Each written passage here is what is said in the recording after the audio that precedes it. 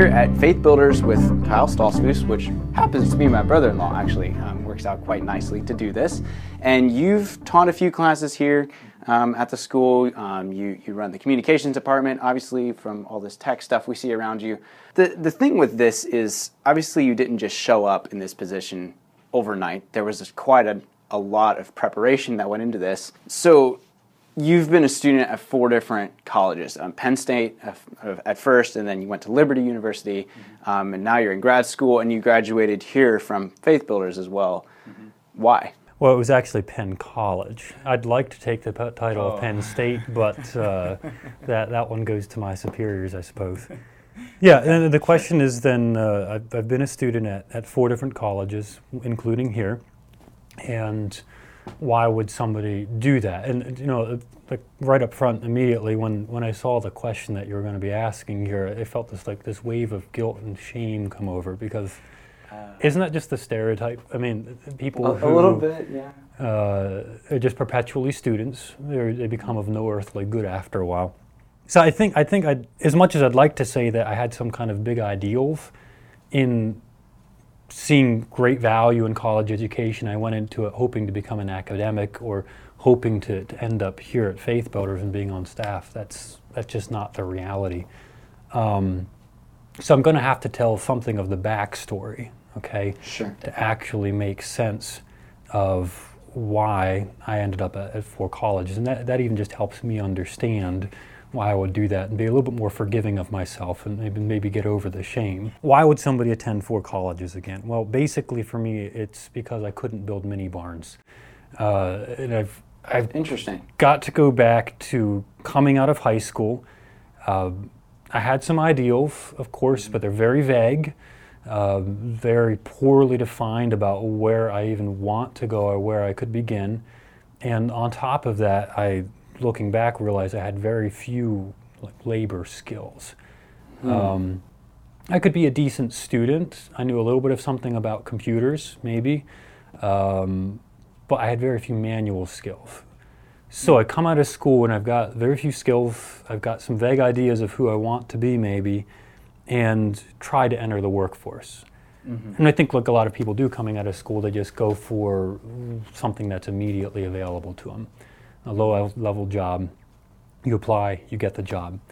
My application went to a place called Yoder Barns. They build mini barns, the storage sheds where you put all of your extra stuff. And of course you apply, got the job, they needed a laborer, and it turns out that I'm actually really bad at building mini barns.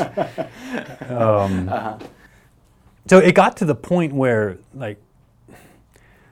I guess some folks can learn that sort of thing more quickly. They're more skilled, they've got some background in it, they're not so self-conscious. But I brought just an incredible amount of overhead to the job, and I never got very good at it. Get to the point where I'm just coming to the time clock every morning, faithfully there, a little bit before the day's supposed to start at 7 o'clock, be there at 6:50 or something, and I'm just looking at the time clock. I've got my time card in my hand, and I'm just absolutely miserable. Knowing that I punch in, and I'm going to go out there on the floor, I'm going to hate every moment of the day, and I'm not even good at it.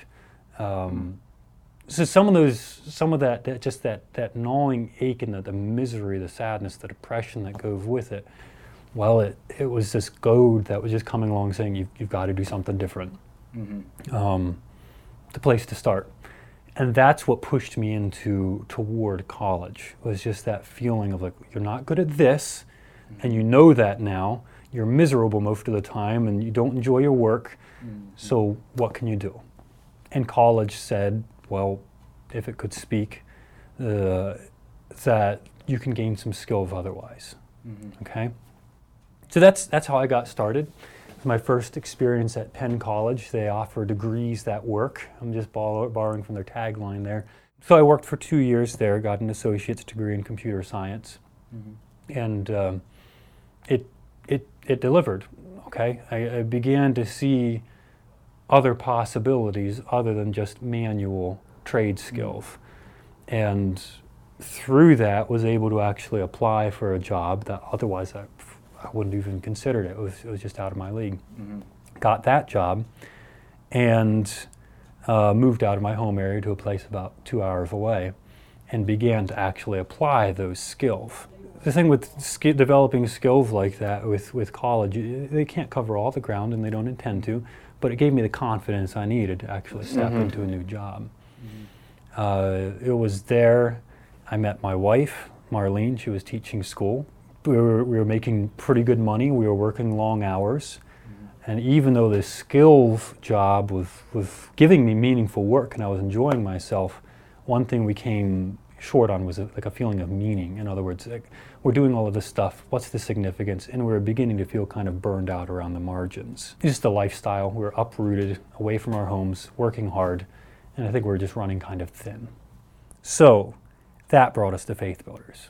Faith Builders is a place we came like, so, okay, I know how to work now, but how do you make sense of all this stuff? Yeah, okay, so you had gotten to that level where occupation-wise, you're sitting all right.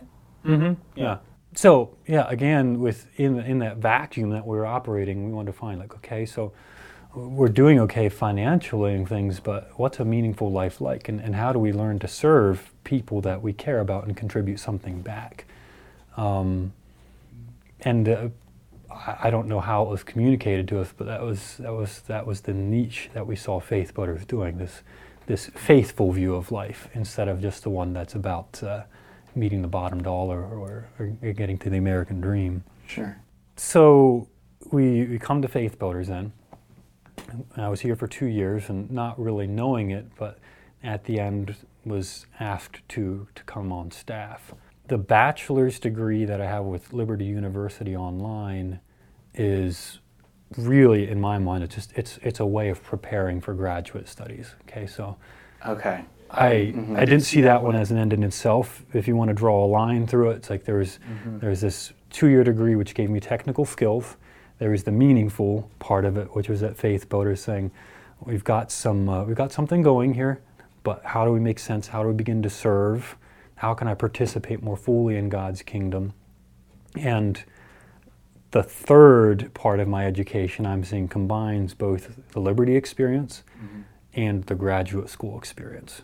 It's almost like your first college experience gave you a foundation for life, for occupation, and then Faith Builders kind of gave you a sense of purpose to it all. And now you're bringing all that together to push into grad school to really prepare to do something with that meaning that you're seeing, and to pass that on to others, to serve others. And now you are in grad school, and having graduated from Liberty University as well. But what I like what you're pointing out here is that there is a progression to it. Yeah, okay? There is. And yeah, the one step in and of itself, like I don't see it as being complete that I got the skills, but I would not have had the ability to come here for Faith Builders for 2 years with no debt if I had not done that first step, and I wouldn't have had the confidence even, I don't think, to move ahead like that.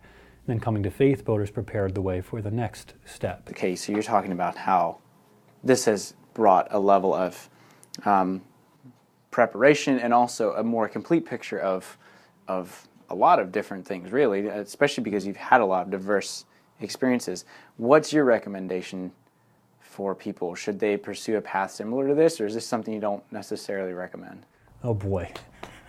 Well, first off, I'll make this clear, I guess.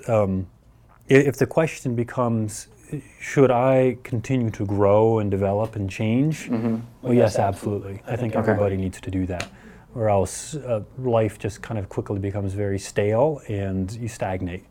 So regardless of what field a person is interested in getting into, whether it's carpentry or the manual trades or whatever, well, you've got to grow, you've got to change, and you've got to find sources of input to make that happen, whether it's more difficult projects or challenging coworkers, whatever it is, you're going to have to change, you're going to have to grow. If I could derive a second question off of that, would I recommend people going to 4 colleges, or would I recommend that everybody goes to college at all? Well, no. Recognizing, I guess, 2 things. For one is just that the skills that people bring to life are different. Some people are more suited to do manual labor, and I think that's fine. Also, just realizing that anybody who goes to college trying to like elevate themselves above the common labor, they've probably got a defective view of it. Okay, there's a lot of different kinds of intelligence, and some kinds of intelligence, like just being a farmer, they're more applied. Okay, that doesn't make them less intelligent. It's just a different kind. The people who go to college might be more gifted in abstraction and being able to spin yarns and theory. Their education isn't really complete until they actually get a bit of a contempt, a very gentle contempt maybe for those abstract abilities, and to see the limits of them. Yeah. So again, it's kind of reiterating there, a farmer is going to be a very intelligent person in the diversity of skills that he needs to have. He needs to be a diesel mechanic. He needs to be able to keep books. He needs to be able to care for cows. He needs to be able to take care of his plants. So he's a horticulturalist, right? He needs all of these various skills, and it takes a certain kind of person to do that well. That person may not be able to be well suited for academics, but the academic person, if you put him in that same situation, would probably fumble. Okay, so I think to do well with thinking about should you do this yourself, well, you've got to give yourself the grace of saying, well, not everybody ought to. And for you, even changing directions somewhat as time went on, and as you were saying, adjusting, growing, learning. I think that's something worth keeping in the forefront of our minds instead of just, this is just the way it is. Yeah. Give. And the difficulty there being there's some fields, if you want to say get into medicine, you want to be a doctor, a medical doctor. There's an enormous amount of commitment that you just front load into that whole process. You go through years and years of school. There's residency, there's medical school, and you come to the end of it with a massive debt. You're in it, okay? So for that person to talk about being flexible and just allowing school to kind of shape you through the process is going to be very, very hard. But I do think there's still, even in that, if you're thinking about college, do allow yourself to be flexible, to allow things to shift, and don't just get stuck on the rail too hard. Okay. Based on your experience, then, like what is some real tangible value that someone can extract from college, if they would choose that path? And there's various levels you can interact with this. You're going to be paid more if you graduate from college, if you can find a job. So that's always an incentive. And you realize, immediately that's pretty superficial, and so would, I think, like any sense of finding yourself. Like you go to college to like see what's authentic about yourself, and once you find like the perfect career and the perfect set of skills that somehow like animates you or brings you alive. Not that being animated or being brought alive is a bad thing, but if you look at it as like finding that core identity and it coming alive, you're probably going to be disappointed. So there's relatively superficial ways of saying, why would somebody do this, even though that might spark with us and it might jive once in a while. But as you begin to kind of descend down through and you ask the questions of value, you can begin to say like that I want to do this job because I want to grow in my capacities. I want to enlarge my abilities as a person, and the way to do that is to go to college to gain particular skills and ways of looking at the world. And it's true, you come out the other end of college training and you see new possibilities in the world that you didn't see before. Kind of opens up other ideas and possibilities that, that makes sense. And the possibility may be simple as saying, you're having trouble with making sense of your finances, and I actually have tools and training that can help you sort that out. You're seeing a possibility on the other side of all of this muddled up financial mess. And that's what it begins to see how you see the world. As long as you don't get bitter about it, it becomes full of possibilities and imagination. Even when things break, you see on the other end of it the possibility of a system that's actually working again. You see the possibility of health in patients that are really sick. And I think that's what motivates a lot of people, is it begins to bring their imaginations alive, and they say, okay, well, I've got skills now, and where there used to be just something that's really murky and difficult to sort out, I see a possibility.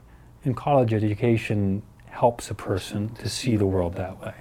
Mm-hmm. So there's beginning to descend down to a deeper level of meaning, but for the Christian, I think we can go even deeper than that. There's a statesman, Abraham Kuyper. I'm kind of loosely paraphrasing him by saying that there's not one place in human experience, or one place in all of the breadth of what we've done as humans, wherein Christ doesn't preside over it and lay claim to it and say, this is mine and this belongs to me. And that call of Christ extends into that space of imagination where we begin to see possibilities of the world, okay? Yeah. And the call of Christ extends into these disciplines that a person begins to gain, into the skills that they're getting, and it begins to change and inform how they see the possibilities. Mm-hmm. There's this talk in today's world about, the sacred and the secular. And the great bulk of these trades that people learn, whether it's nursing or mathematics or technical skills that they gain in college, it's all just chunked off in the secular.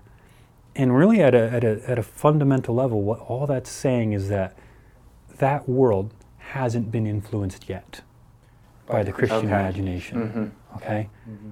But it's already been claimed, is what that quote is saying about Jesus laying claim to that and saying, this is mine, mm-hmm. This belongs to me. The task of the Christian then is to see those possibilities in the raw material of their education and claim them for Christ, okay? Mm-hmm. And to rehabilitate them or reform them and say, what's a Christian way of doing nursing? What's a Christian way of doing IT? What's a Christian way of doing agriculture? And there's incredible opportunities out there for that. This because it's all been chunked off as being secular. Really, it just means, again, that it needs to be reclaimed. It needs to be redeemed. And college is what allows you to get access to those worlds. I like that. Okay. That's good perspective. Good stuff. Anything else you want to add? I think I'm done. Okay. Thanks, Reagan. Yeah. Okay. Well, thank you, Kyle, for being on this episode. It gave us a lot to think about. Yeah. And thank you, everyone, for watching. And new videos each week, so come back for more. And if you like what you see, let us know. Leave a comment if there's a question you have, and maybe we'll get Kyle to respond to those if you feel like it.